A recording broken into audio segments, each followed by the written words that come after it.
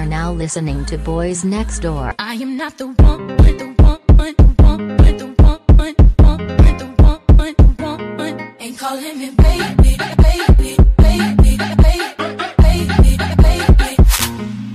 Yo, what's up, everybody? Welcome to a new episode of Boys Next Door. It's me, your host, Freddie, aka Blackberry, and today I am joined by a special guest. Goes by the name of Jatella. Jatella. So tell the people, Jatella. Tell the people about yourself. What's going on here? That's a good question. I'm a recently turned 24-year-old Black Studies PhD student at Northwestern University. Studying Black visual culture, Black feminist theory, and critical theory.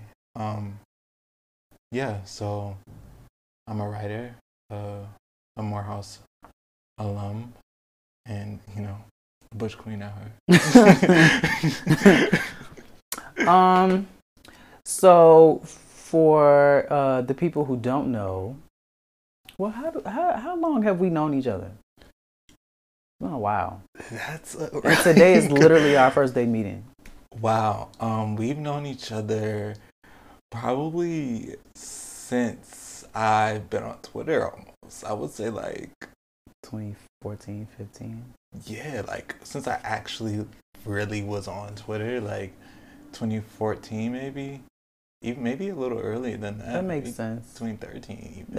I was just about to, because I was thinking because I remember getting on Twitter when Pink Friday Reloaded had like really. Yes, I think it was off. definitely like 2013-ish. Yeah, that makes sense. And I was getting like, I really liked Pink Friday Reloaded, so like a lot of my initial following base was Barbs. And so do you consider yourself a Barb? Because I think you just kind of got associated with the Barbs, and so people just thought you were a Barb. Because I don't think you are a Barb. I don't think I'm a Barb because I think to be a Barb, you have to be a psychopath. Yeah, you have to be incapable of having like a critical disposition toward Nicki Minaj or like any actual. I wish I could see my face right now. Like most Barbs don't have any type of intellectual critique, a true intellectual critique of Nicki Minaj. They just follow her like. I agree with that. Her word is Bible. I'm capable of critiquing and still being like, only I can do that. Yeah, absolutely. Yeah. And I think there's like requirements for critique. So I also don't think that like most people are giving good critiques of Nicki Minaj, whether they're Barbs or not. Like, yeah, most people just be trying to be assholes. Yeah. So today we are going to be talking about Queen and Slim, as you can tell by the title of this episode. We are now, I'm just letting y'all know, spoilers all through the bitch. We're going to be talking details, very specific. We're going to break the movie down. So, for those of you who have not seen Queen and Slim and you just don't care, you want to listen to these spoilers anyway, the basis of the movie is these two people, they go on a date. It's not really a good date. They not really like clicking like that. Homegirl Queen, she thinks Slim is trash, pretty much. He takes her home. They get pulled over by the cops. And on the way, like during the interaction with the cop ends up shooting Queen. And Slim shoots the cop in self-defense. And then they go on the run for the rest of the movie. Yeah. So, What did you think about the movie? Like after your first, how many times have you watched it? Just once? I've only seen it once. I think I'm gonna go see it again this weekend though. Yeah, I want to see it again too. What was your overall takeaway from the movie? Like initially I was both like really troubled by it and also weirdly infatuated with what had happened. Yeah, so I liked the movie. I liked the movie, but I had just a lot of feelings about why what happened, and what other people would experience the movie like or as. Like that was my first reaction. Like, whoa, that wasn't a lot. That really It was a that lot. happened. Something happened to my body during this film, and so I immediately began to think of other people and how they would like how their bodies would respond to the film, because I thought it was beautiful. I thought it was like so painterly, and I think Melina really did the damn job, and the colors did a really great job, and the cinematographer. That's my favorite part of the movie, the cinematography. Yeah, it was crazy. Yeah. And so on that, at least that register, I was infatuated. But then on some kind of more formal elements in terms of plot construction and character development and things like that, I was troubled. So I had like this very contradictory takeaway. So you liked it and you hated it. Yeah. The cinematography for me is definitely my favorite. I listened to an interview where Melina explained like how she scouted locations for the movie and stuff like that. Yeah, she said, and they specifically chose Ohio because it was one of the last stops on the Underground Railroad. She specifically chose the white Honda Accord because she said while she was there, like I think I could have the number wrong, but she said like 11 people got pulled over while she was scouting, and one person, I think the last person or one of the people that ended up getting pulled over was in a white Honda Accord. So she was like, okay, Slim is gonna be in a white Honda Accord. It's gonna be his car. Interesting. What else did she say that was interesting? She said she dropped a lot of gems about the movie. They explained in detail like why they did what they did, and I was like, that's interesting. It made me look at certain stuff that they did a little differently, because some things I was like, okay, this is a lot. Like this was either unnecessary or it was just like a lot. But after hearing them explain it, it kind of made sense. So starting from the beginning. The first date. Yeah. The opening scene. Yeah. Slim is like going to town on his food, right? Like very like he's never eaten before. And Queen is looking at this nigga like, okay. Class much? Right? And then first of all, when they get the food, he's praying over the food, and she's like, okay, you doing this shit. Yeah. And what's her name? Lena explained that she purposely put religion into this movie. So I guess we can discuss that a little bit more. But so they have the date. I forgot what the dialogue was on the date. Were they even talking about much? Yeah, if I can recall correctly, they talked about why she took the date. Yes. And like how they even got there. And she was like, well, I'm an attorney, and the person I was defending, defense attorney, and the person I was defending got executed, and I needed somebody to, drink with, because usually I would drink some wine by myself. Right. Yeah. So that dialogue was very, again, it set, like you always said, it kind of set a framework for the kind of mood, the initial moods of the film. And I'm reading now, it says, she said in a half hour, 6 people were pulled over. And then she saw a white Accord, and that's why she chose the white Accord. So they go from the restaurant to the car. Yeah. And how did they even end up getting pulled over? I think he swerved because he tried to take his phone back from her. Yeah. And then they saw the blue lights. Yeah. So immediately my feeling was like, oh shit. Now, even though I'm already knowing the premise of the movie, seeing the cop car get behind them, I was like, it's finna go down. Yeah. Like, I was immediately like, I had a physical reaction to that. Because even like in my car, when the police get behind me and they're just minding their business, I'm like, oh my fucking God, yeah, what is about to happen to me?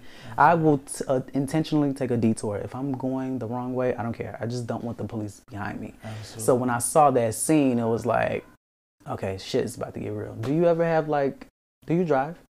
I don't, but I was in something very similar happened to me, which I'm sure is a very common experience. I don't think what I'm about to say is unique in any way, but I was in a car with a boy, and a boy? This is back in Atlanta, and he made a turn on red or something. Like, it was like a really interesting reason to be pulled over, and he got pulled over, and I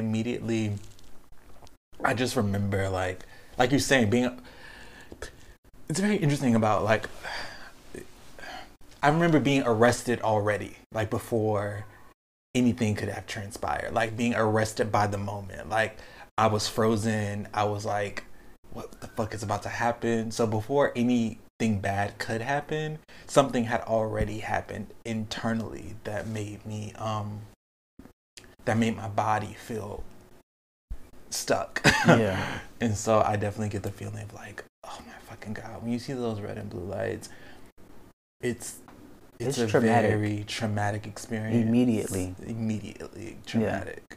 And we're having this conversation in Chicago. And like, I think it's very important to name that, you know, Chicago Police Department is historically corrupt. Yes, the fucking the police chief just got fired. Yeah, for like conspiracy to cover up crime. No, and I read that he left the bar drunk and was asleep at a stoplight.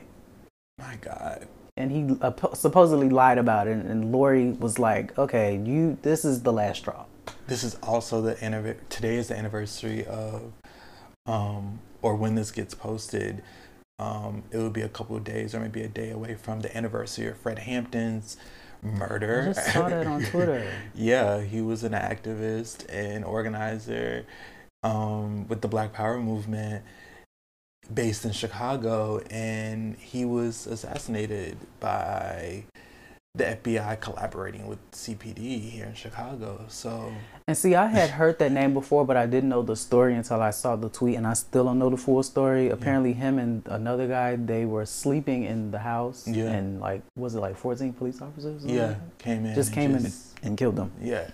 So like, just not to detour too much, but to your point, that's crazy that the police and black that's people. Like happening at the same time. So he asked him to step out the car. Now, what possessed him to ask him to step out the car? I don't remember. What did he say something? She said something very snarky. Well, she was being an asshole the whole time. Yeah. She was like, "Well, you got your light." Right. In his face, and in that moment right there, not to cut you off, that happened. Now, I have this thing where, and my sisters told me to calm down. I hate authority. Me too. So, the few times I have been pulled over by a police officer, with the exception of like the last couple times, my attitude goes from 0 to like fire very quickly. I'm like, I've argued with police officers before. Yeah. Even like after knowing like that they shoot people for breathing. Yeah.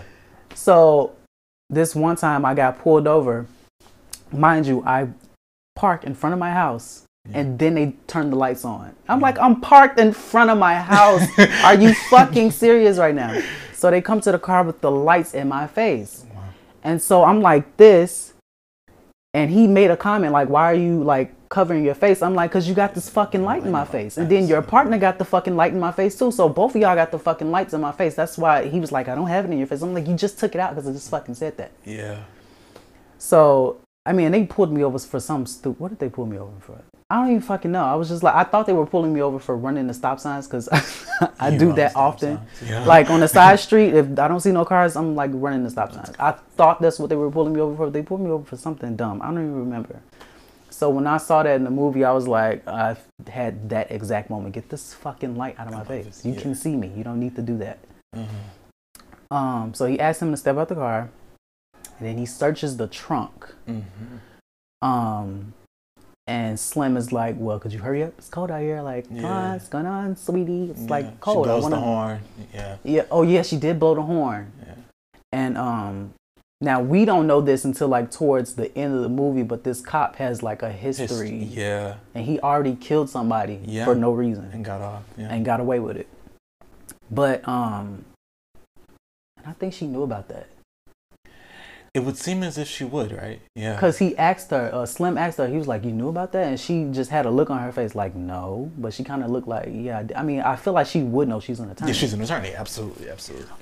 So she gets out the car, goes for her phone, and boom, he shoots her. Yeah. And Slim and the police officers start wrestling. And he gets a hold of the gun, and he shoots the police officer. And then it's just like this, like, stuck. Yeah. Everybody's silent, just looking around. Yeah. And so I'm thinking to myself, are y'all gonna run now? Or like, what's going on? Y'all take it too long. Yeah. I guess they got to build up the suspense in the movie. I was like, could y'all hurry up and like go skedaddle? Like what did you think about that scene? Like how it escalated like that? Well, I clapped as soon as he shot the police officer within the theater, and I was the only person clapping. And why did you clap? Because I felt there was something, again, I think this is going to be a recurrent theme in our conversation. Something happened to my body when I saw a cop get shot. Like that role reversal had a particular type of effective charge for me, and I was just like, we should be like applauding, like there should be like an applause about this kind of flipping of the scenario. And so I was clapping. I was like, yeah, kill that nigga, because abolish the police. But so when I saw that, I was pretty like instantaneously happy. But then of course I began to be very troubled immediately about like, there's a dash cam. There's a dash cam here. And they're also seem to be like not on any secluded street. You know what I'm saying? Right. Like it was and the street was like eerily like quiet. Yeah. Like, nobody else was around. Yeah. But I felt like everybody was watching. I'm like, come on, yeah, people we are should coming. Get out of here. Yeah. And then they get in the car and drive away. But she like encouraged. Like I think it was really important to talk about like little conversation that they had. Like how they even get to the point. Like how do they get to the point of deciding to run away? So I was shocked that it was her who encouraged. Like, okay, we got to go. I would think like the attorney would have the sense like, okay, there's dash cam. They're gonna see that this is self-defense. We might be able to beat this. But she was just like, nah, nigga, let's go. Yeah. That was shocking to me. I wasn't expecting that. I think it, of course, had something to do with, of course, I think it had more to do with, like, her just coming off of this execution of this, her client. Mm-hmm. And, like, we can have there's a definitely room for critique about people who are within the system claiming to try to reform the system, but there's also something about being within the system that gives you an intimacy with the ugliness of the system that no one else really has. Mm-hmm. So when you are a defense attorney, you are working within a legal system that is inherently anti-Black, but you are because you're working within it, you get up close, like all the terrible things that happen. Right. And so I think seeing that, she was just like able to make a very clear and fast assessment about like, oh, this is not gonna end well for us. Let's just get the fuck out. Like if we stay and wait for like help, or if we run, we're fucked either way. If we decide to like defend this, it's not gonna work. And because I know more intimately than anyone else here how terrible the system is, how much it looks to kill Black people. And she was not interested in being dead yet. And so I think that was a very interesting and calculated decision from her. It was also interesting to me because the police officer just shot her like 5 seconds before. Yeah. And Slim still has like some sort of compassion for like this human that he just killed. He's like, we can't just leave him here. And it's like, she was like, yeah, we can. We actually can. Yeah. We actually can go. So then they go. And she tosses his phone out the window because she knows it's a tracking device. He's like, we got to call somebody. She was like, fuck that. Yeah. And then they end up pulling over somewhere. He's like, I'm going to go use a phone. That part blew me too because I was like, nigga, now you are purposely trying to thwart this plan. She's trying to get us out of here and you're trying to keep remember us here. they're fucking the gas. They ran out of gas. But that was after they stopped the first time though, right? Because he pulled over. He was like, I got to call my dad or something. He's like, I got to call somebody. And they pulled over like to this random house. Yes. They stopped in front of the house. Yeah, you're absolutely right. You're absolutely right. I'm sorry. Yeah. And she was like, yo, what the fuck are you? They had to like, have another sit down. We do not have time for this. Yeah. I don't have time to keep coaching you. Like, we're running. We need to go. Yeah. And she was like, we basically just don't need to be stopping. We need to keep going. And until we get to my uncle's house, who is in New Orleans. Yes. And then they run out of gas. And then what happens when they run out of gas? Oh, they run out of gas on the side of the road. And they flag down a car. And they just so happen to flag down a fucking sheriff. Sheriff. I was like, now initially when he pulled up, I thought maybe he was just like, he was probably gonna like, I don't know, probably like a serial killer waiting for somebody. Yeah, but then it turns out, I was like, oh, he's a nice guy. He's really gonna help them. Yeah. And then we get to the gas station, and he's a sheriff. Yeah. They see the badge on the dashboard. Which is an interesting. Again, that was a good narrative decision. How that scene was organized. Yeah. Where like, they're in this car and they come to the realization that they're literally being assisted by the sheriff. Right. And like, that was just like a moment of like plot twist, like a good little plot twisting moment that I thought was clever. And then the sheriff, totally oblivious until he gets in the gas station and hears it on the and the radio is describing the people, the killers. Yeah. And he just looking and she like, why the fuck are you looking at us like that? Yeah. And they put 2 and 2 together. Oh, he knows. And then instead of like him immediately coming out and trying to bust them, he's like cool about it. So I was like thrown off. I don't know if he's gonna like. I didn't know what was gonna happen. Yeah. And then here goes Queen, this gangster bitch who's an attorney. First of all, you're running from the law, and now you're holding the law hostage at this point. Yeah. Get in the car. Yeah. And then she stuffs him in the trunk. Once he takes them back to their car, she stuffs him in the trunk of their car and takes his truck. I was like, oh, wow. Well, I mean, and that was kind of smart because now they're not gonna find the white Honda Accord on the road. They're gonna find it on the side of the road here with the sheriff in the trunk. Yeah. Which is never returned to, which is interesting.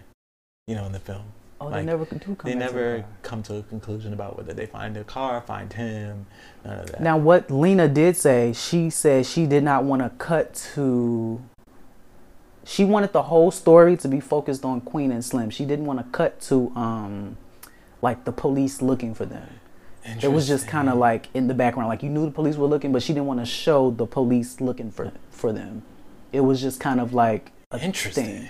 She said she did that on purpose. She didn't want to. She wanted the story to be solely them on the run and not keep cutting away the scenes where the police are like, we gotta find these people. That's a really interesting narrative decision. Yeah. Considering like how people talked about Lena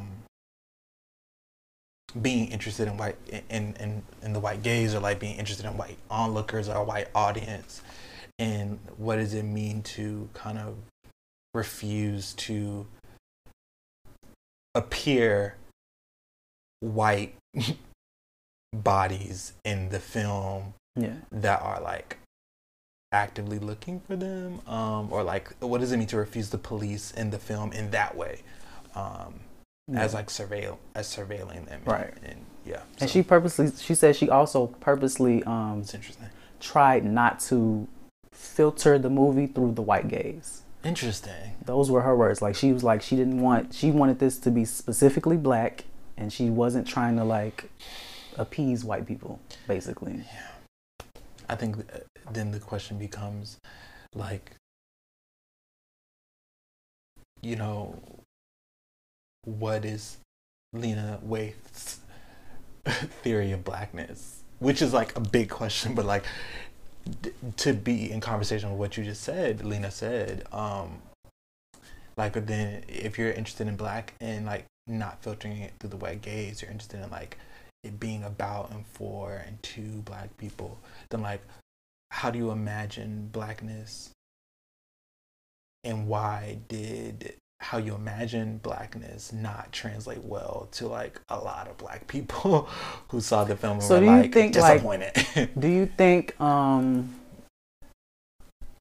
she overdid the blackness? Do you think she tried too hard to make the film feel black? I think, and this is something that because a lot of people said that they felt like it was like overly stereotypical in some parts. I think, my friend, colleague from the UK, Jade, wrote a beautiful thread about like pretty much about like Lena Waithe's, the inadequacies of Lena Waithe's theory of blackness. And so like I do think that she like really kind of wanted to she pumped up blackness such that to the point that she made it very monolithic and not complex, and we didn't get all the kind of hues and struggles of blackness. We kind of got like what Jade says, like a blavity black film where it's just like, oh, we have these stereotypically recognizable black behaviors or like these very stereotypical tropes and performative patterns that we assign to blackness. And so we're just going to give you a series of those things, and therefore you kind of create stick figures instead of like actual full black people. So do you think she was trying to, well, do you think she could have fit more of the black experience into this specific film, or was she just trying to make it specifically about these two black people and not like, oh, this is what, well, it kind of goes against what she said, kind of, if you want to take that argument, because goes against what she said. Yeah, if she was trying to make it about these two specific black people, but then she's like saying the film is specifically for all black people, it's kind of, I kind of get that. But I think that that gets at the conundrum of like black film and black representation writ large, right? Like there is never like you can never, the problem of being black, a part of the problem of being black is that like you're always the representative for the entire race, right? Yes. So like you can never exist singularly. There's no like individuation for black people. When you are black and in public, when you are black and being represented on film, in visual, when you're black in visual culture, that what we understand to be that singular black person, a singular queen and a singular slim, end up standing in for the entire race, whether or not the creators want that to happen or not. And I think black people, well, first of all, blackness is like what's the word? It's right here. Blackness is a, you know the word, you're the wordsmith. Diaspora? Yeah, it's diasporic. Blackness, yes. So you're never going to be able to satisfy all black people. And I think black people know that all black people are not like that. But I think other non-black people would not get that. Yes. And maybe that's where the critique, like that's a part of the critique that many people had about Lena Waithe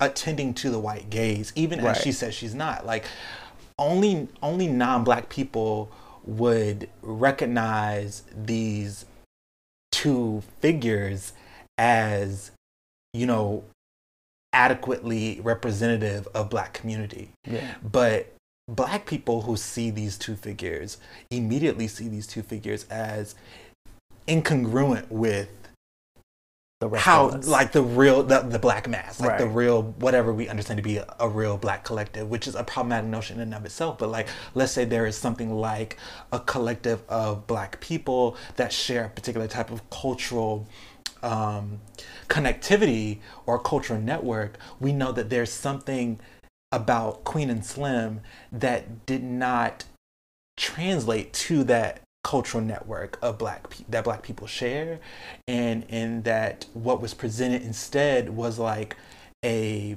synthetic, flat, and two-dimensional, lazy almost idea about that cultural network, and not the kind of true differences and difficulties and intricacies of that network. Which brings us to, now they're still in the truck. They haven't made it to her uncle's house yet. They are hungry. Yeah. And so they get something to eat. They send this kid to go get something to eat. And this scene kind of threw me off, because I was like, okay, you didn't have to go this far with it, because then the daddy come out, he's like, power to the people. And it's like, this is so extra. This is clearly unnecessary and clearly stereotypical. But it was also kind of funny, but it was also so blatantly stereotypical that it wasn't funny at the same time. Absolutely. I was like, I get what you're trying to do. And then, like, listening to her, like, explain it, she was like, she's a comedian at heart, so she had to throw in, like, her funnies. So I get it, but it was also like, okay, that was a lot. Yeah, it seemed like a parody. A parody. That's the perfect way to explain it. Like, felt like an SNL sketch.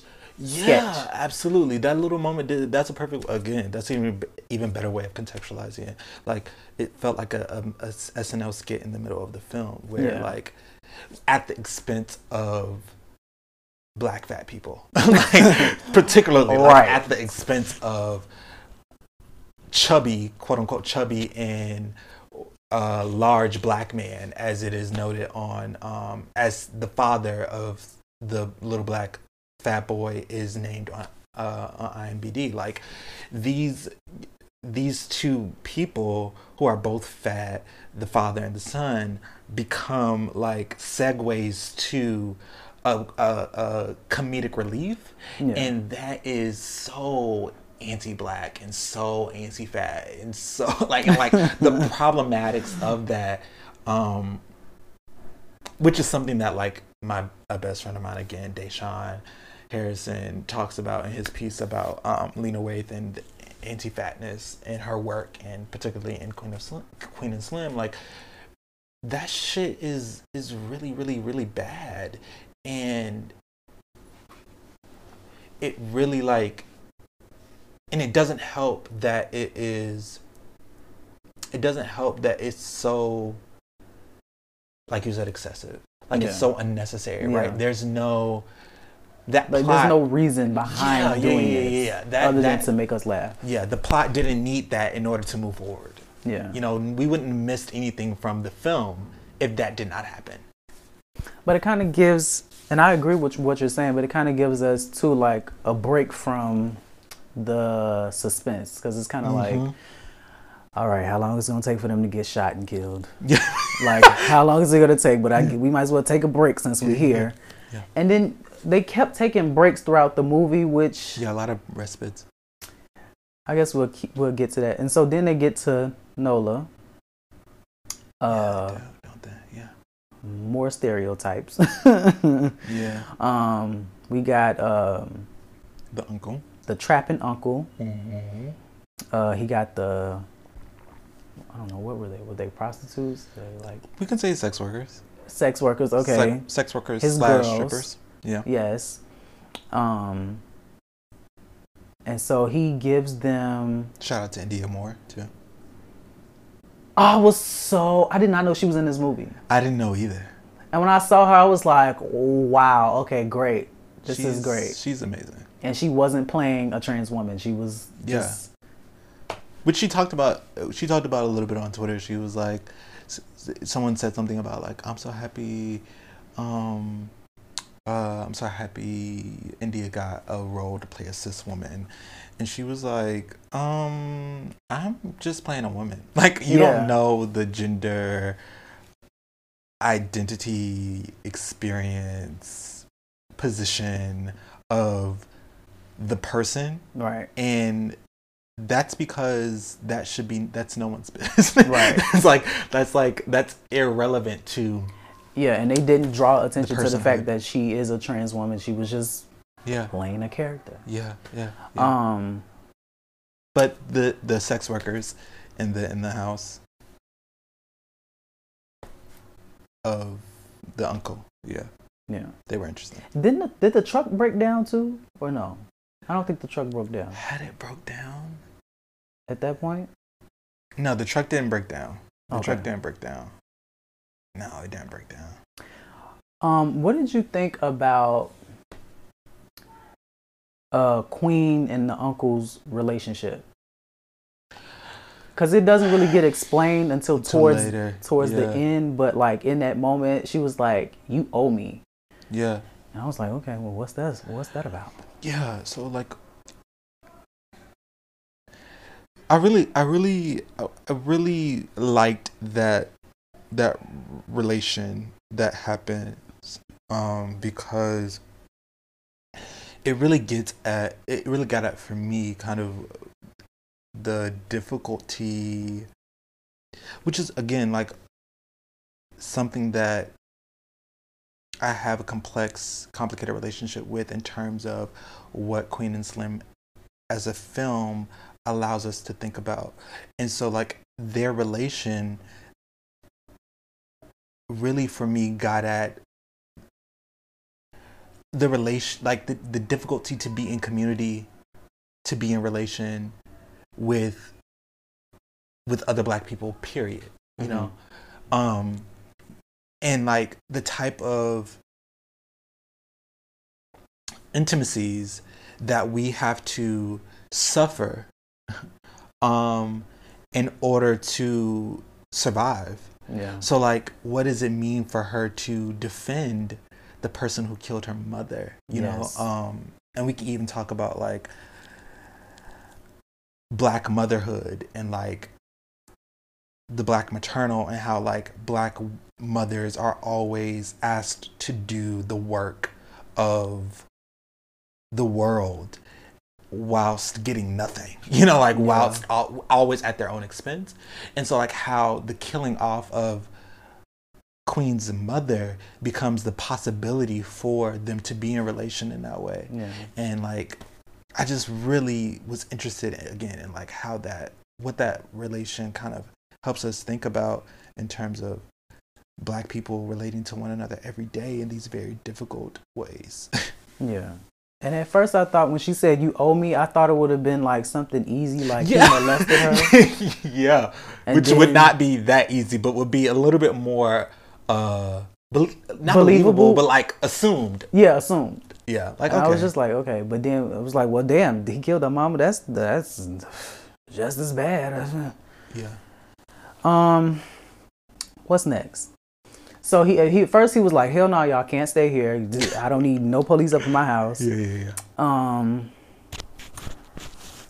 So then they ended up staying. Oh, I hope I didn't. They ended up staying. And then what happened? Damn, I love the part about the kind of transition, you know, these moments, these kind of acts of what we can consider care that occur once they decide to stay for once they come to an agreement about staying for 2 nights or a night, and India Moore's character takes out Queen's hair.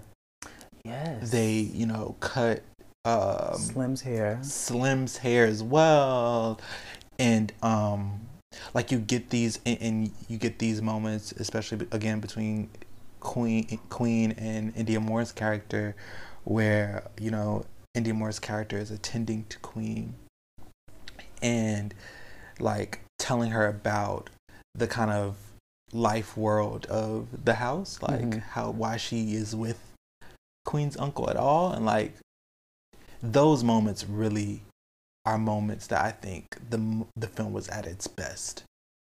Yeah. In terms of character creation, and like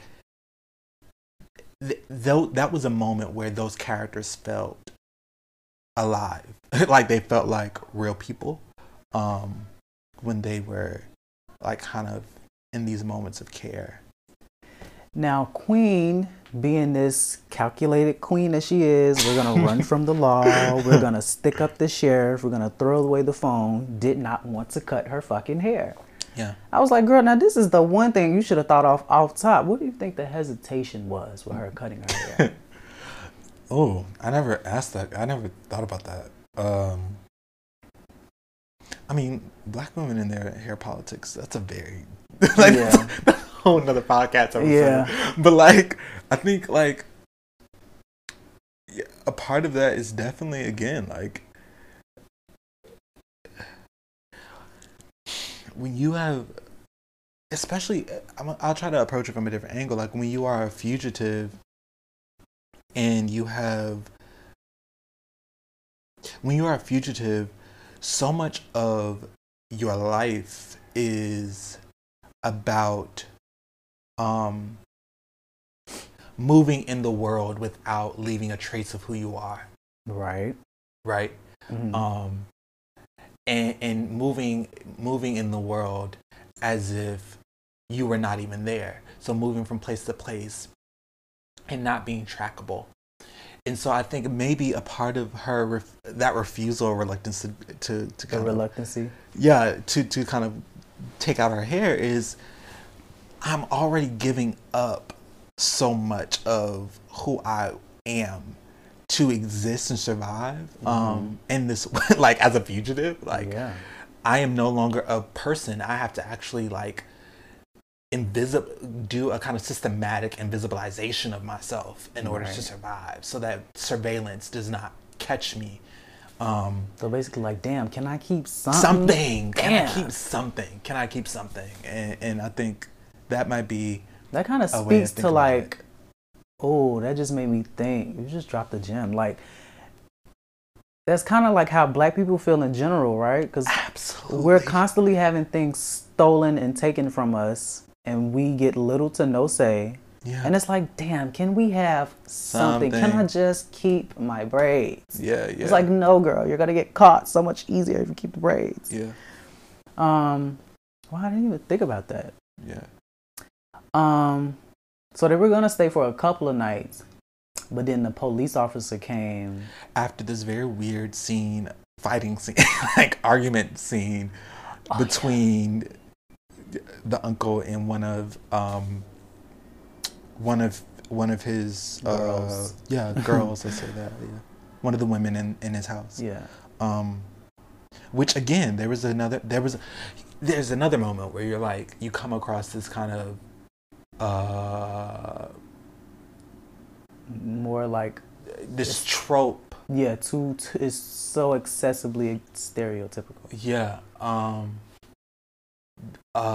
You come across this trope, and it's not helpful. It doesn't really now the do anything for the narrative. The theater laughed, but then it's like, I mean, it's like empty. Yeah, it's it's empty laughter. It's not. It doesn't get us anywhere. And I think we could have as easily gotten to that moment where they had to immediately leave the home by like cops, just because what I thought was going to happen before that fighting scene was like cops were going to come to his house anyway because they know that you are her uncle. You know what I'm saying? Yeah. Like, she defended her uncle in a public case for killing her mother. So, like, that's public document. So if the police are doing their job, they're going to show up at the uncle's house anyway, because that's going to be that's going to be the nearest relative to her, or one of the nearest relatives to her if she's on the run. So I thought that would just be like, that would have been another way to have that happen, beyond, like, again, using a particular type of anti-black trope to get to it. Mm-hmm. Yeah. You know what I just thought about? Is the cop that came to the door the same cop that let them go when he saw them in that other garage? No, because it's two different places. That was two different places. Okay. Yeah. But that they look alike. That would have been crazy. That wasn't. We can get to that part. Okay, yeah. But, like, that was very interesting as well. So, and then they leave. He gives them a car reluctantly. Yeah. And beautiful car. I was just about to say, like, I love the choice that they, the choice of car that they chose to put in the movie. Like, that's a beautiful fucking car that just added to the cinematography. It was very, like, that felt black, but it didn't feel like. It felt familiar. Yes. It's like black people love a car like that. Right. And it's very Southern, very New Orleans. Yeah. Absolutely. Yeah, that was one of my favorite parts. Them getting the car, and then here we go with the car. Breaks down again. And it breaks down for real. Like, he gave them some money, and they had to use all that money to get the car fixed. Which kind of blew me, because it's like, you should try to help these black people out, Mr. Black Man. You fixing their car, you gonna take all their money? Yeah. But remember, he knew who they were.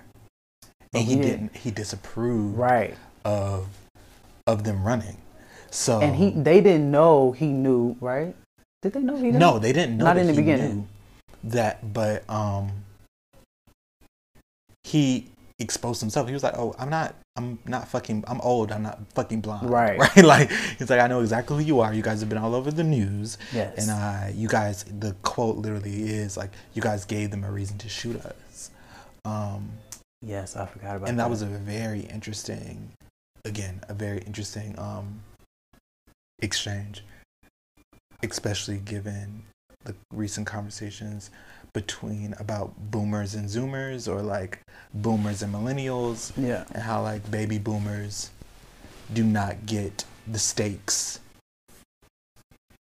of millennials, like how millennials understand the stakes of the world.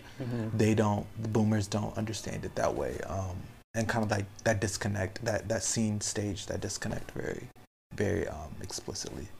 And then he sends his nephew, or was that his son? It was his son.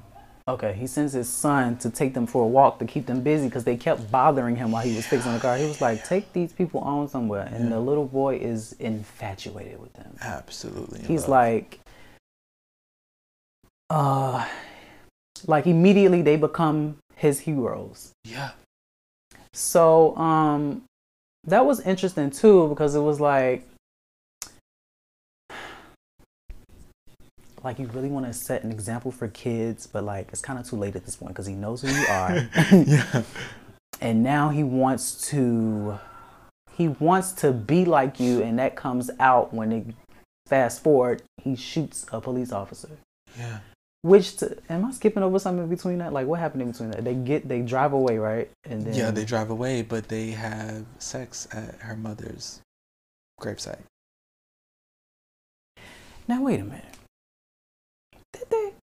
You remember? And it was cutting in between the sex and the protest. And yes, which is something I'm very interested in talking about, like, at length. Oh my God, I forgot about that. And that was a very graphic sex scene. It was just like, it was porn. I was like, okay, well, where the dick at? Yeah, right, yeah. But about the boy and the heroification, I think that was the first moment. So the scene kept having these moments that were stopping me. Like, I was like, oh, I like this, and I would be stopped. And now I'm like, oh, I like this, and I would be stopped. and that was another moment where I was stopped. And at this moment, in this moment, really stopped me full. Like, it was a full stop. Not only because, you know, I try to give Black filmmakers a particular type of critical generosity, like where I'm like, okay, yes, all this shit is happening, but let's just like wait it out, you know, like let's just try to hope for the best. But when the boy begins to articulate a particular type of like deification of Queen and Slim, and a particular type of nihilism, which I want to definitely, as a Black nihilist, want to say is like not the type of nihilism that I subscribe to. When he talked about like this desire for immortality, or like how, you know, who cares about dying? The best thing is the immortality. That was really troubling. Like, that's when I began to get really troubled about the narrative of the film. Like, what did the film want to say? And yeah, that was a problem for me, because I think that there's an issue in terms of ideas of deification, you know, and ideas of immortalization. And that comes up a lot in the film. Because neither of those things are, both of those things are death traps most often for Black people. Like, if you want to think about. And mind you, they took a picture at the shop. Before they left. I forgot the line, but basically, whose idea was it? Was Slim's idea for the picture. Yeah.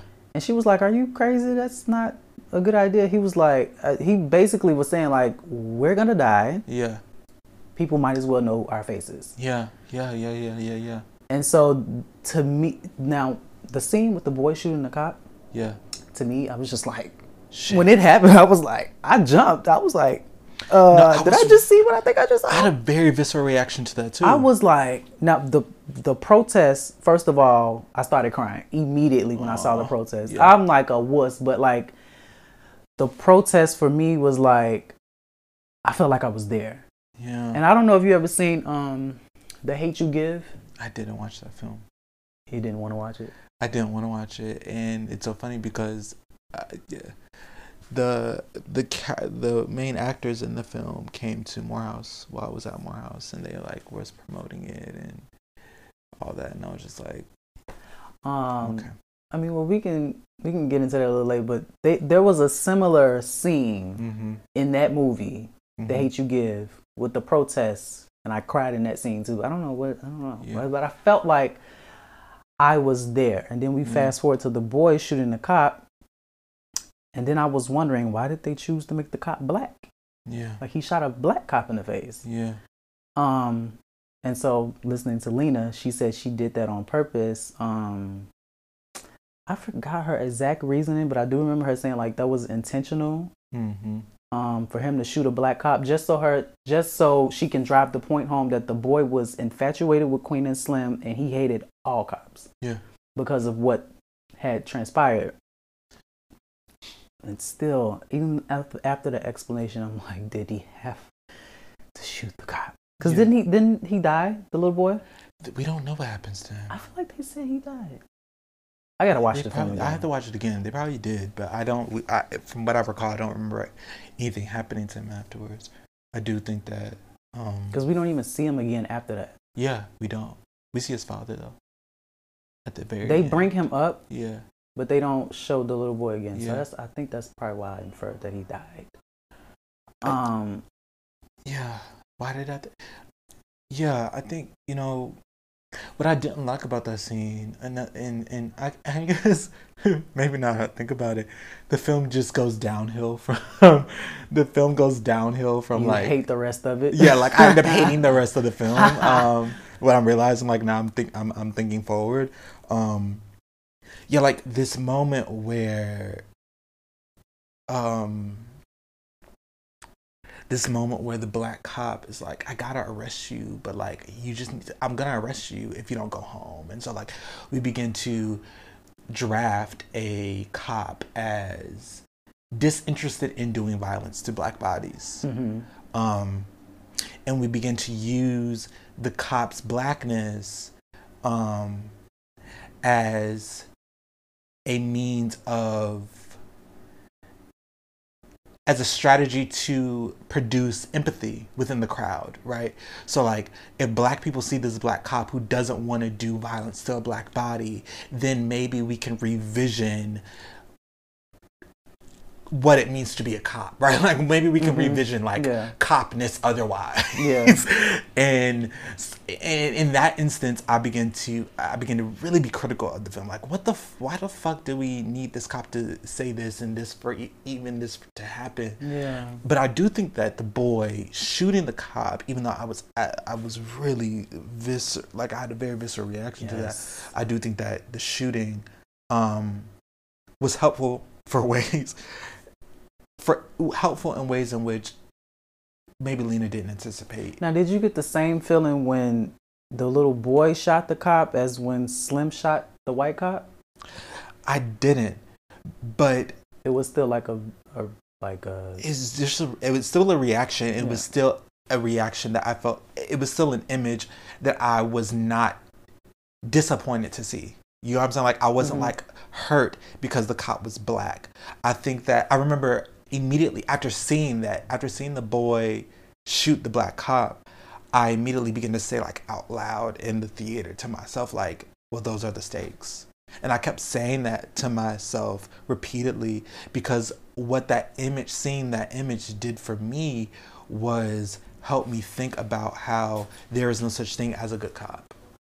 So the boy shooting the cop and the cop being black, even as Lena was trying to draft a good cop narrative and give us and like create an empathetic moment for us to like feel like to see how like messed up the scene is and like how it didn't have to be that way or whatever she wanted it to kind of whatever she wanted to imagine. What it really helped for me to think about is like how there is no good cop. All cops need to come to an end, like abolish the police. And there's no such thing as like a black boy who doesn't feel like he needs to defend himself in front of a cop. And so we need to really sit with, you know, that instead of trying to imagine how terrible it is that this black little boy had a gun and shot the cop. Like, we need to sit with why black boys feel the need to defend themselves against cops. Yes. I think in that scene, I was more like, initially I was jarred, but then I was like sad for the boy because I immediately thought they're going to kill you. They're going to kill you. Like, you don't even know what you just did. Like, and he obviously did not care, but I was like, oh my gosh, he's going to have the same fate as Queen and Slim. Like, it's just the repercussion for being black and standing up for yourself. Which is so important because black people are always put in this position of impossible resistance, right? Where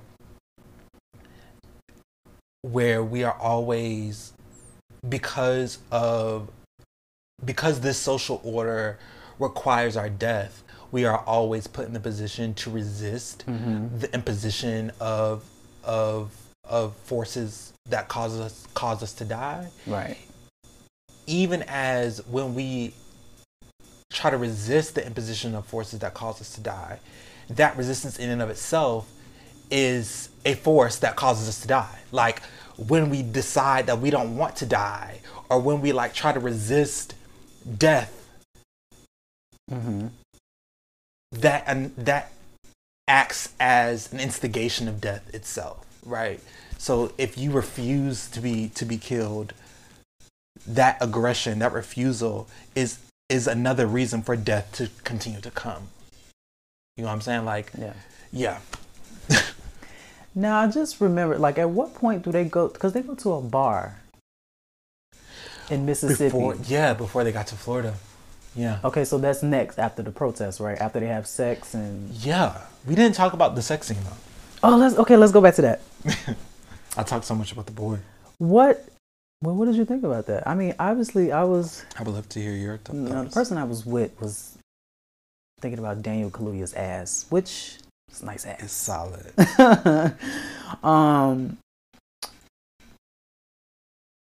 I wonder what that juxtaposition was like, because we got people in the street fighting and protesting on your behalf, and then y'all over here chilling in the cut. Fuck it.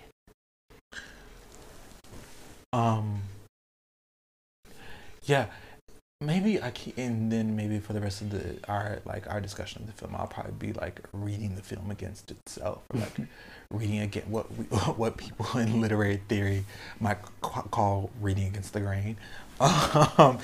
And so like in that moment, I was not necessarily like, why the fuck are you guys fucking when there's a protest going on? Or like, what is this? Because they didn't know the protest was going on. Right. What is this juxtaposition between like the image of protest and activists and the murder of the police by black boys who are disproportionately vulnerable to police violence, state-sanctioned violence. What is the juxtaposition between that and y'all fucking? That didn't seem out of whack to me. There seemed to be a congruence or a harmony between those things, because I felt like both of these events are politically equivalent. And I say they're politically equivalent because maybe this is me reading onto and against the film.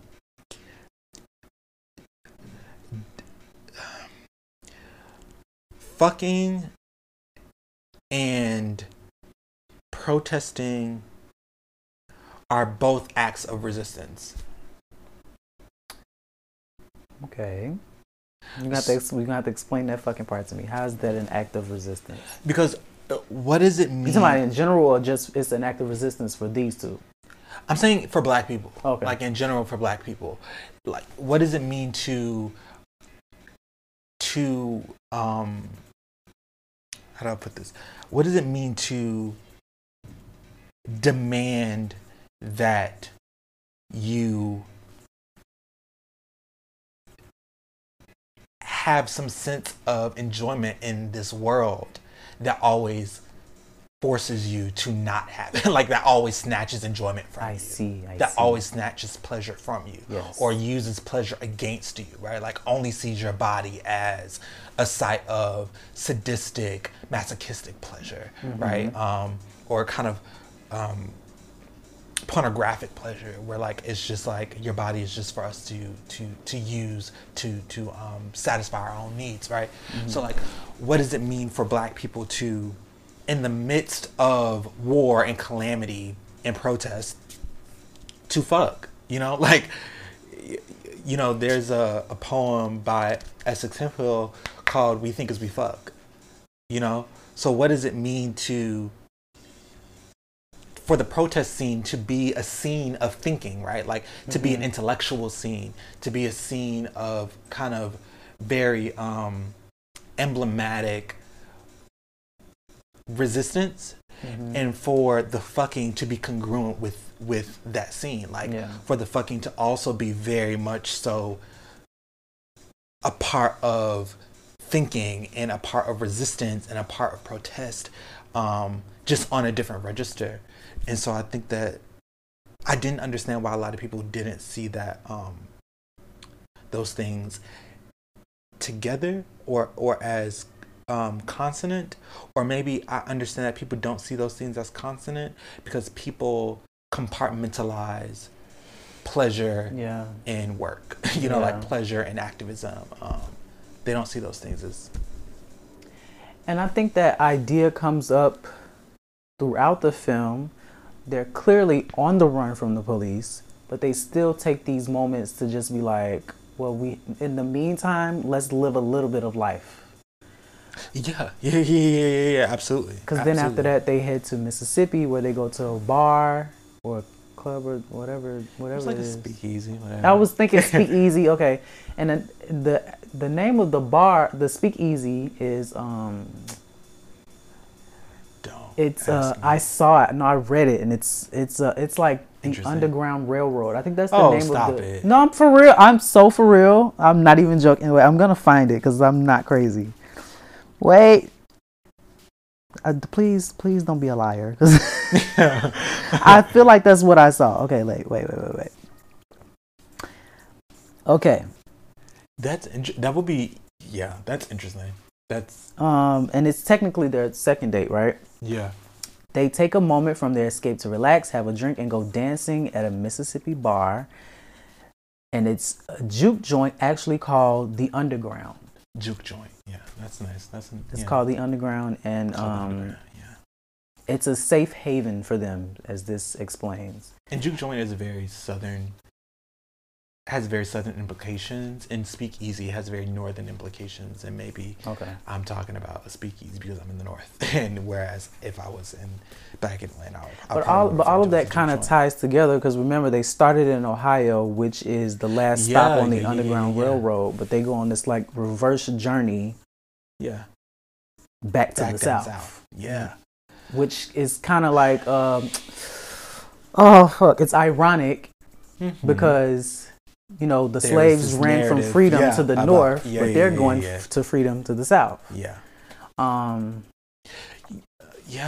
That juke joint was. I think that was the most beautiful scene in the film. Maybe. I need to watch it again. Yeah, I definitely. But I think that. That scene and the scene of them taking that was the most beautiful scene in the film, where we are seeing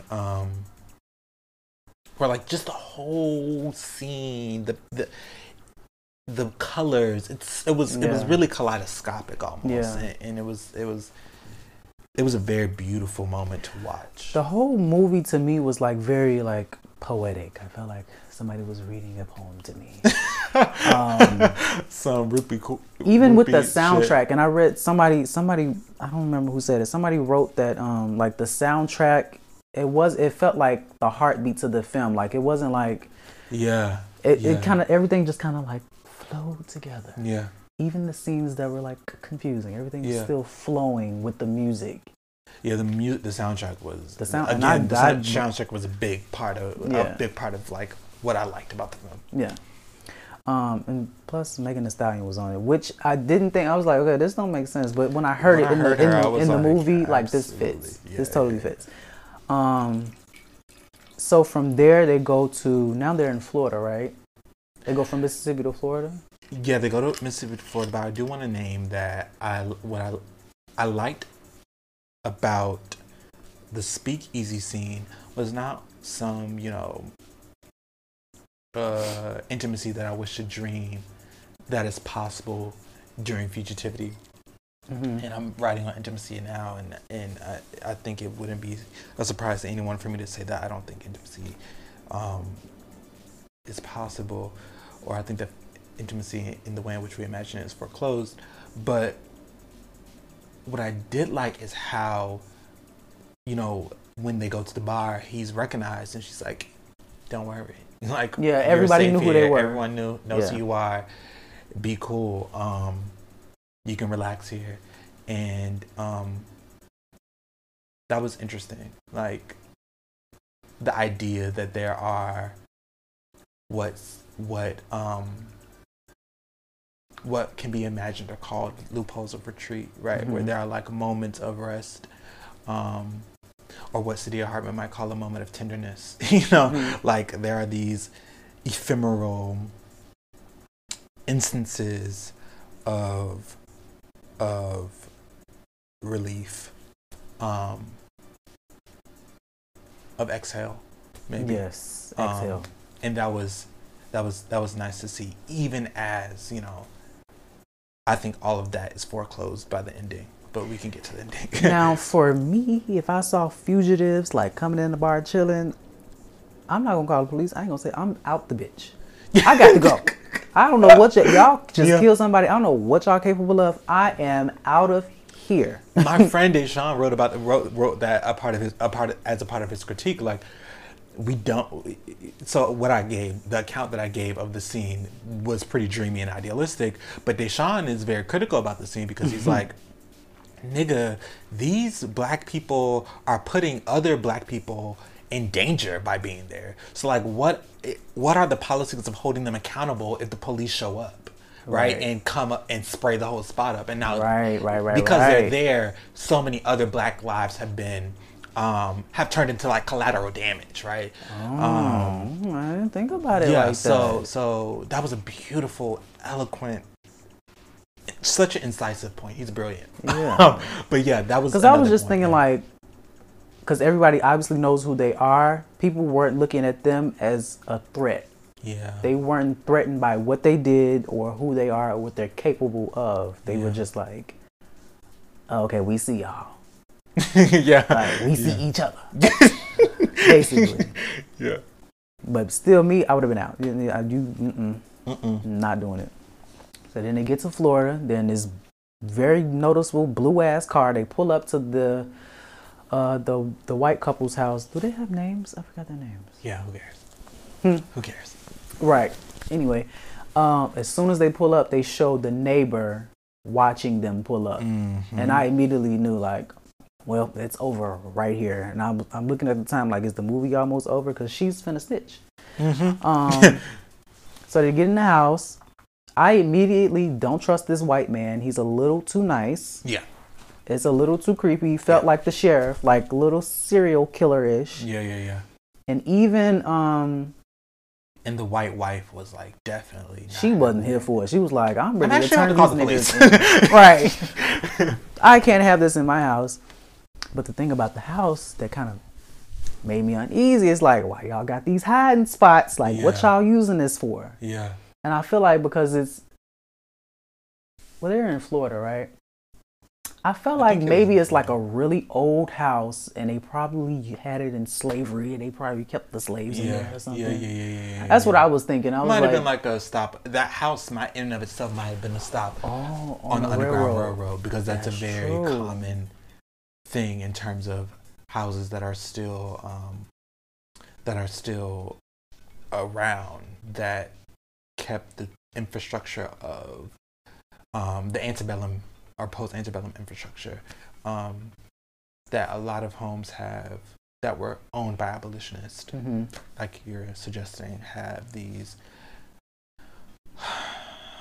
But see, I wasn't thinking of it like that. I was thinking of it was like they were locking the slaves up. I didn't think of it like they were trying to help the slaves. Oh yeah, that's also. But that makes more sense. That's very common in Southern homes, and old Southern homes that like were participants. I even saw a video on Twitter of like, now mind you, it was something totally unrelated. You probably saw this video too. Like, this man had like his sex slave tied up and bound and gagged, and he like dropped her in his hole in his floor, and he put the carpet and the table back over. I was like, BDSM shit. Yeah. Yes, I was like, well, I wonder what else is going in here. Yeah. White people are sick. I mean, she was clearly into it, but it seemed very consensual. Yeah, but I was also like, okay. Yeah, if you do that to her, I hope, like, what is that desire? What else is going on here? But to the couple. Yes, so they feed them. Yeah. And immediately I noticed, Queen is leading the prayer. This is the atheist in the film. Yeah. She doesn't, she's not into that. And she was like, can I lead the prayer? Can I pray? And mind you, I think before that, Slim had a drink at the bar. Previously, he didn't drink. Yeah. So, like, they started switching roles as the movie kept going along. Yeah. So I noticed that too. That was good. And then how did the police get there? The police just showed up because the neighbor snitched. Yeah. Right. And they were still at the dinner table, and they were like, "Get the fuck upstairs now." He saw the shadow of the SWAT team, and they got under the bed, and that's when it solidified it to me that the white guy wasn't like a bad white guy. He was actually trying to help. Do you think she was trying to fit in? I know she said she didn't want the movie to go through a white gaze, and I think I remember her response to this question that I'm about to ask, but do you think she was trying to have like at least one white savior in the film? So can I just problematize the white gaze like really quick?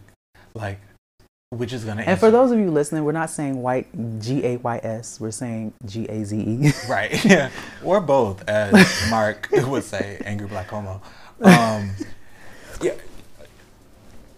So the issue with Lena Waithe and the issue with the idea of the white gaze in and of itself and kind of circumventing it is that it assumes that there is a gaze that is not white. And we know that from Fanon that there is no gaze that black people have that whiteness hasn't always already circumscribed, right? Okay. Or that in order for there to be a white, there has to be a black. That these things are ontologically defined by each other. Mm-hmm. And so the idea of a black gaze can only exist in relation to the existence of a white gaze. Okay, well, you're giving me something I didn't think about here. Right, such that even when we're trying to create something like what we would call a black gaze, we still have in mind implicitly a white gaze that, as we are trying to construct the black gaze, is still a part of the construction because we're trying to define or create something against it, right? Yes. And also because the power is so asymmetrical, if we can create something like a black gaze, the white gaze is always already like surveilling and swooping in on that, right? Like it's always defining that, and that's something that we see in Toni Morrison's The Bluest Eye, right? Where there is no black people present, there's no white people present in that novel, but whiteness is always constructing what goes on within how these black people look at each other, right? And so that's all to say, like, yes, Lena Waithe created a white savior narrative, even as she was articulating a particular type of disavowal of white gaze, not because Lena Waithe necessarily desires like white people and a white audience and so on and so forth, but because there is something about the black gaze that cannot exist, about the construction of something like a black gaze that cannot exist without the idea of a white gaze, that always defines and slips in and circumscribes whatever we're trying to like have as a white gaze. Because we already said before, like in our conversation, that there's nothing that black people have that white people like don't try to steal. You know, aren't like apps always swooping in on it, you know? Yeah. Consuming. So fast forward, they're hiding. The police detain the wife and the husband. Yeah. Where did they go after that? Did they just like? We don't know. They disappear. They disappear. And so the police are surveilling the area. Is that a word? Yeah. Okay. And so Queen and Slim, they're like, okay, they have to still be here. We heard cars drive off, but they're clearly smarter than that. So they jump out the window. Jesus. That part, that part had me on the edge of my seat. Like, damn, they finna die. Yeah. Right here, because the police are either gonna catch them or they're like just gonna they're gonna fall and die. And she ends up breaking her fucking shoulder. And he snaps it back into place. That made me cringe a lot because that hurts.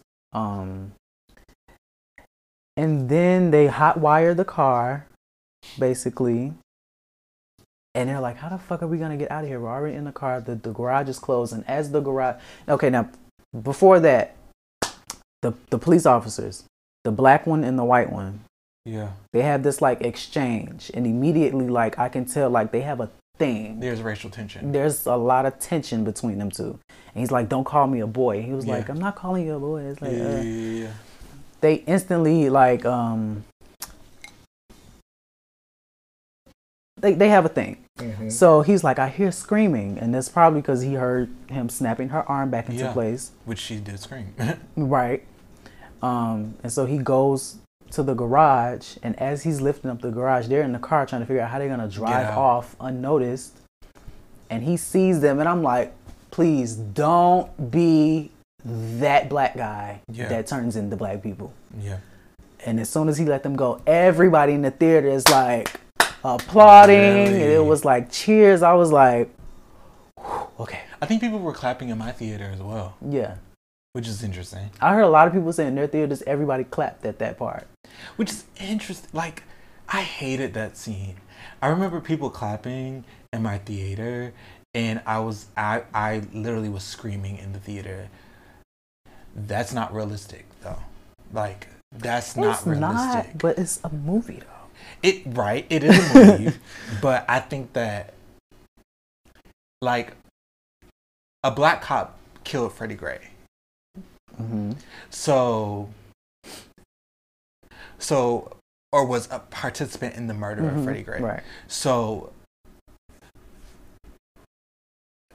at that, and this is why a lot of people felt like the film became, or I'm assuming this is the point at which people felt like the film became a pro-cop film. Because I don't want to see, what is the messaging of that doing? What are we supposed to believe about? What is that supposed to represent? You know what I'm saying? Yeah. What is that supposed to represent for us about black cops, blue lives, and black people? And again, and you're right, like, my argument, at least now, isn't like trying to get to a realism as much as I'm concerned about what is there and how people take representation to structure their reality, right? Like, so because they saw that, they're going to, or how representation works ideologically. So because they saw that, they're going to believe a certain thing about their day-to-day experience. And so they're going to believe that there are black cops out there who are interested in not turning in black fugitives. It kind of goes back to when the boy shot the black cop. Precisely. It's like, it's almost as if, that black boy was wrong for doing that. Right. Because look at this good cop. Like, right. A black cop helped Queen and Slim out, and so this black boy murdering a cop immediately has an ethical judgment, a more direct ethical or more explicit ethical judgment to it because of that scene. And I think that that's bullshit. Now, what I immediately thought, the first thing I thought of was, what movie was that? Get Out. Yeah. At the end, when he's getting pulled over by the police or the police come or something, it's his friend. Best friend. Right. It was like, who is also a fucking cop in his own way. Like, you're a TSA agent. Right. And so that's what it immediately made me think of. And then I also thought of, I think I had a point and I lost it. What was I about to say? It was Get Out. Made you think of Get Out. And yes, but I think what she was trying to do was, I will hope she wasn't trying to, because I did hear her explanation of the film, and I know she wasn't trying to like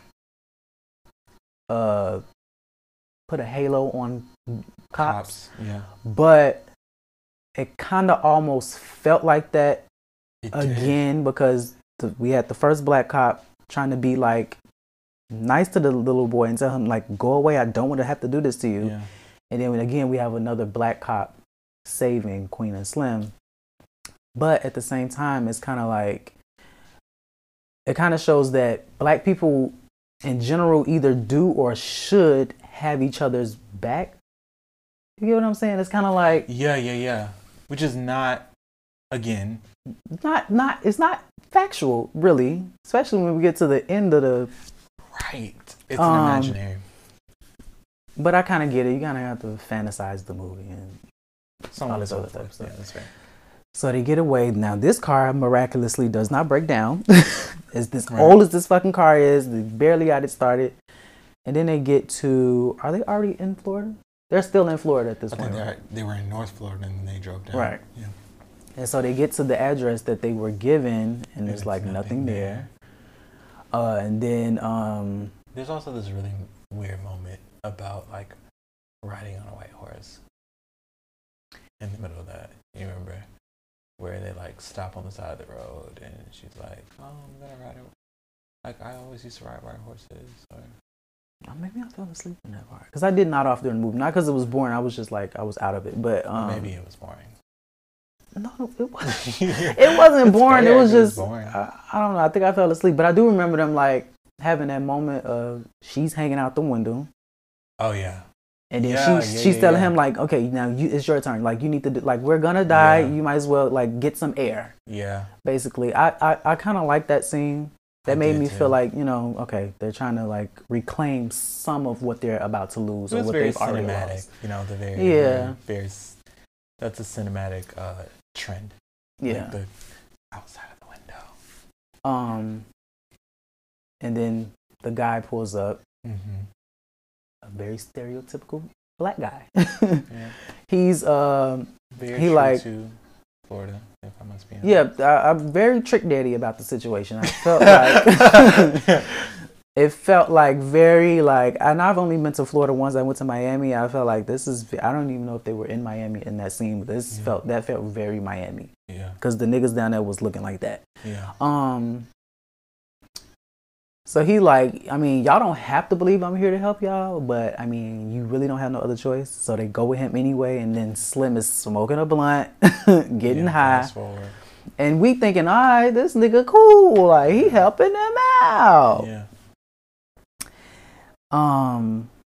So Queen and Slim, they don't want to wait for the plane. They decide like, okay, we have to leave, like, and then miraculously the plane is available in an hour. He drives them to the plane. That was the first red flag. Exactly. He drives them to the plane. And as soon as he pull off, I'm like, now what the fuck is going on in here on this day? You're not even going to help them out a little bit? You just going to drop them off and speed off? He sold them out. Absolutely. Now, do you think the person who was operating the plane was also in on like turning them in, or was the person like ready to take them away? Because somebody was definitely operating the plane, obviously. Never considered that. That's a brilliant question. I wonder. That's a brilliant question.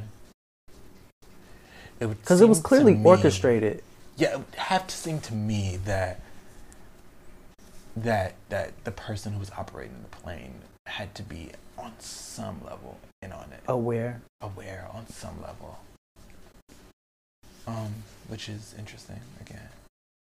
And then I thought back to the couple, and after thinking about it, I don't think they knew that they were gonna get set up, because when they showed that they got killed, the husband was like obviously like upset, disappointed about what had happened. He thought they were gonna get away. So what do you think about the fact that before we get to the, because I'm as soon as I cracked that whole last scene, I was like, I can't take this. This is a lot. Mm-hmm. That it was a black man that sold them out. Yeah. What are your thoughts on that? Because I was furious. Yeah. It had to be a nigga. Right. It had to be a nigga. No, yeah. That was a moment where I was. The movie seemed useful in a way. because at that point, I felt like, okay, we've officially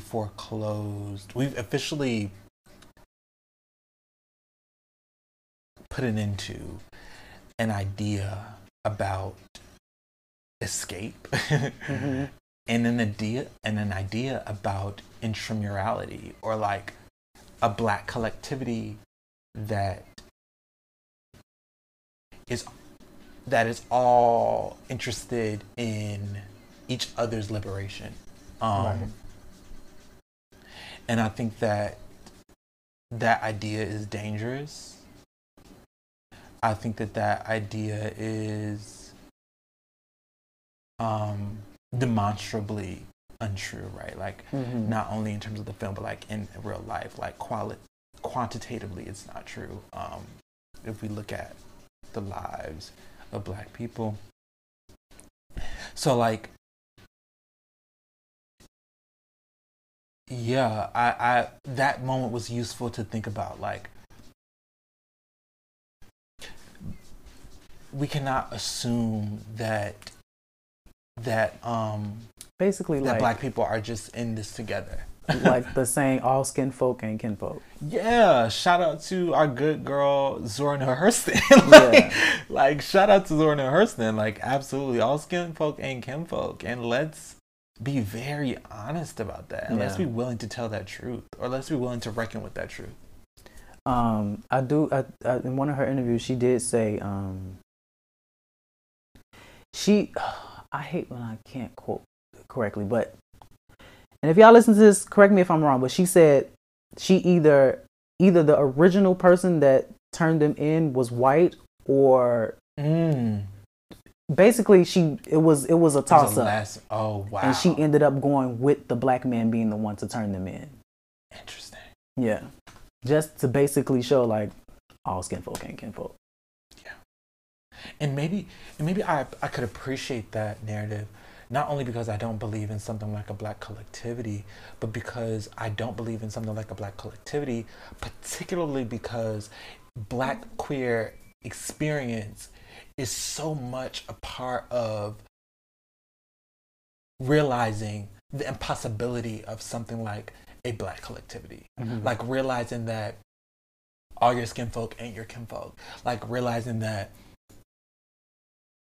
the very Black people who you expect to be interested in your development, in your liberation, in your betterment, are oftentimes, or are possibly, the very people who are participating in your destruction, mm-hmm. right?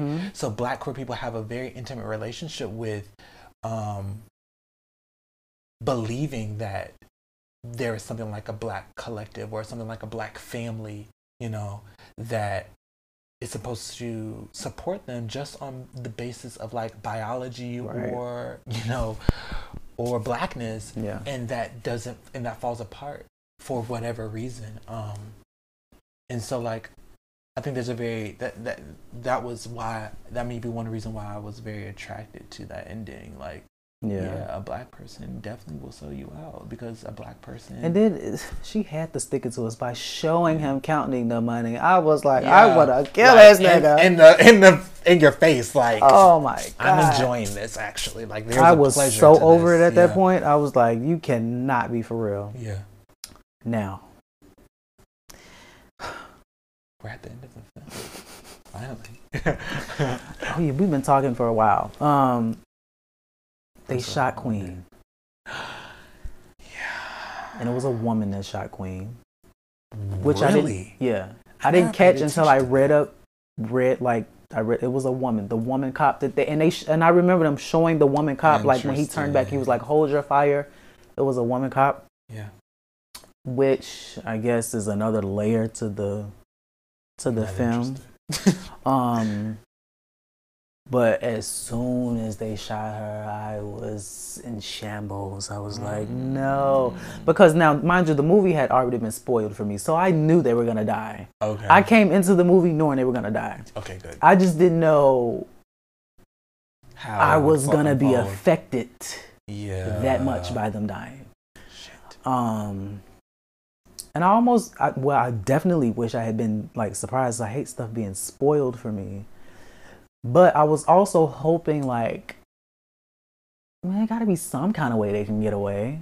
Like they got to the plane. I'm like, yes, here we come, Cuba with Tupac. Like we're here. Yeah. But they shot her, and I was like, oh wow. And Slim just like he was stuck. Yeah. And I think in that moment, because they had an exchange, and they were saying like, I'm not gonna let your hand go. Yeah. Will you be my legacy? They were saying That's something like asked that. Him. Yeah. And as soon as he got ready, as soon as he began answering, in the process of answering, they shot her. That was so like, I was gutted.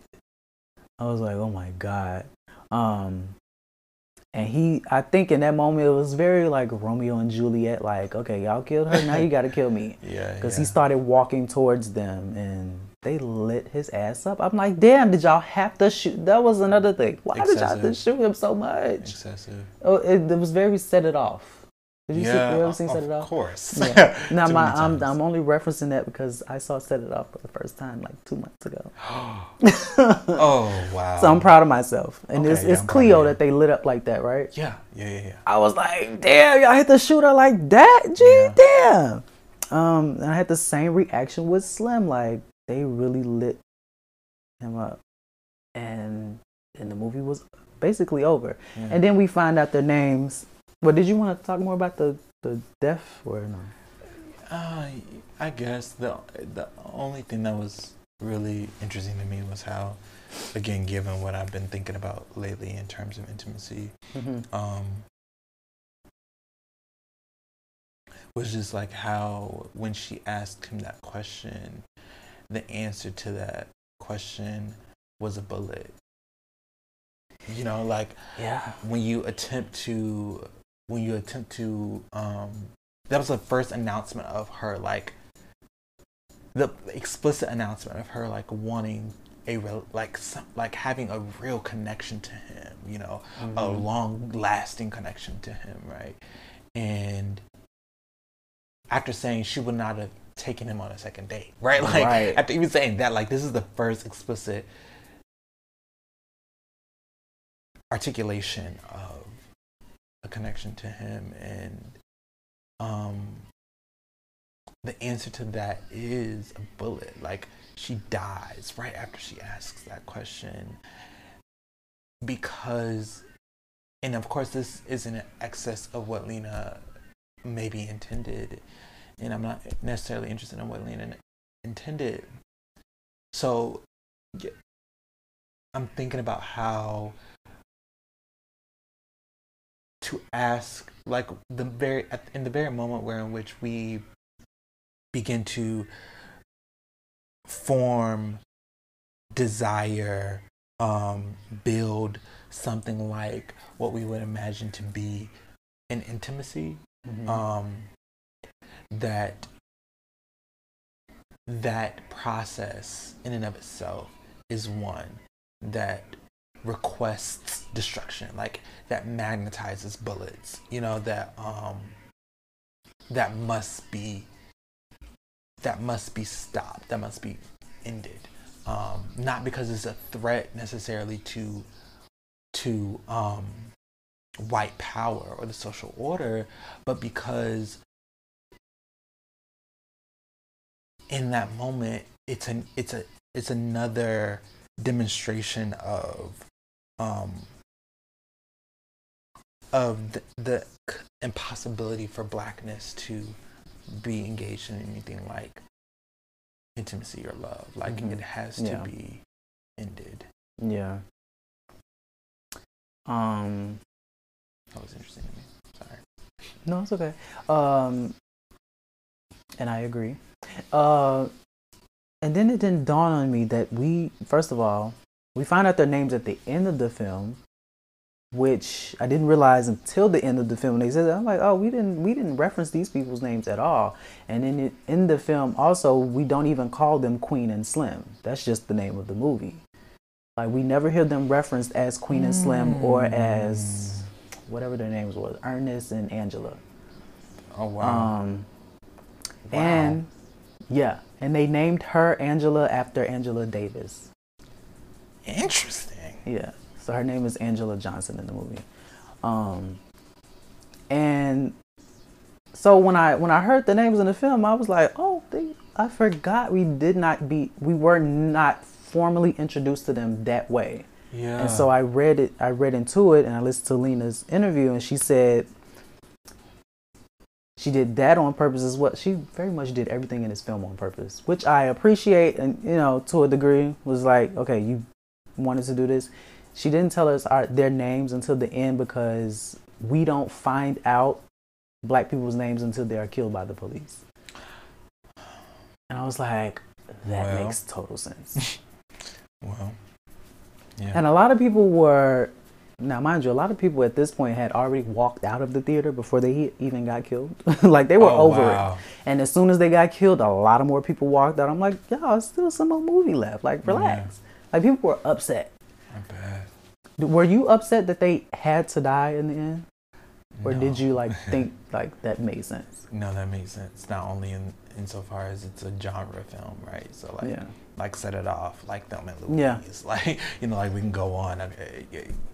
That film is one in which we know that the characters, they kind of have to die.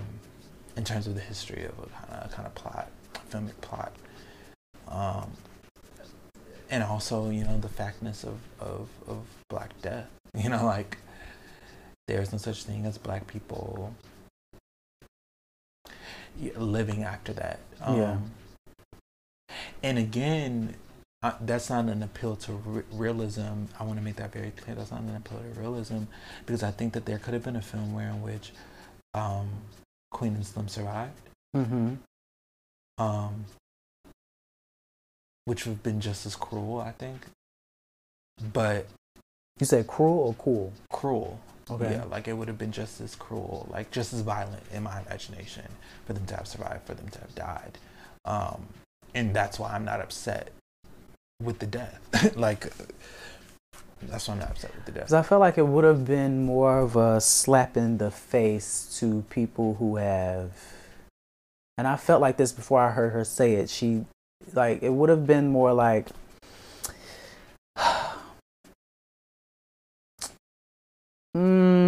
like we can't see people, like real life Black people in the real world, dying, and then in this film we have Black people in similar circumstances not dying. Yeah.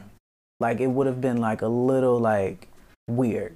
Well, people seem to want that really bad. Like, a lot of the discourse on Twitter was like, we already know that Black people die. Yeah, they want a happy ending, and I'm like, the truth of the matter is there is like really no happy ending. Like, and what is a happy ending? Like, what is it? People romanticize escape, and that escape is not a happy ending. Escape is just a postponement of death for Black people. And then, like, if they had lived and escaped to Cuba, they still would have been like basically not free. They got this thing hanging over their head. They killed a police officer and they were on the run. So it's like, even if they escaped, they would have still never been free. Which, again, is like story of our lives. Like, we escaped slavery and we are still not free. Yeah, right. Because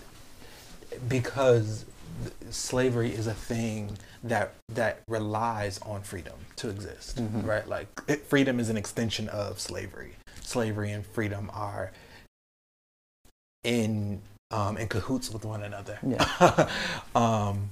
Which is something, of course, Saidiya Hartman talks about. So, like, both of those things are problematic. The death and life and the living. Yeah. You're at an impasse. So it seemed to me that people who were upset about the death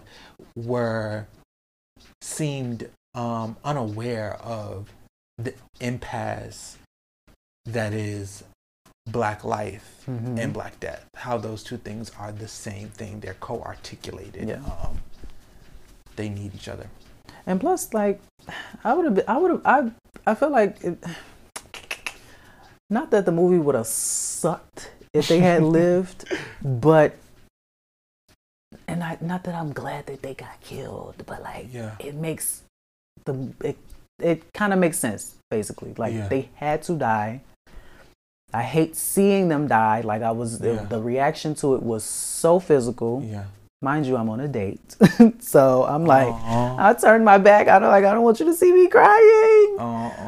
And then he heard me sniffling. He was like, "Excuse me, are you crying?" Like, yes, I am. I am crying because this is terrible. Yeah. So we just talked for a really long time. We really went through every scene, basically. And I was trying to do that, but I didn't think we was gonna talk for an hour and 45 minutes. That was a deep dive. I'm sorry. Yeah. But, well, hope you guys enjoyed the episode. Please remember to rate, review, subscribe, all those things. It's already over. Please tell the people where to follow you, sir. I'm at Jatella everywhere, so at JATELLA. Anywhere. I think you should start a podcast. You think I should start a podcast? I'm very, very shy. I'm very, very shy about putting. You're shy. I'm overly shy. I hate my voice. I don't like public speaking. What? I don't at all. This is very weird for me. So that's why I've always. We're not gonna keep talking. Okay. Bye, everybody. Thank you for letting me on as well. I appreciate it. And hopefully we have you back on another episode. Okay. Let's do it. Okay. Bye. Say my name, say baby.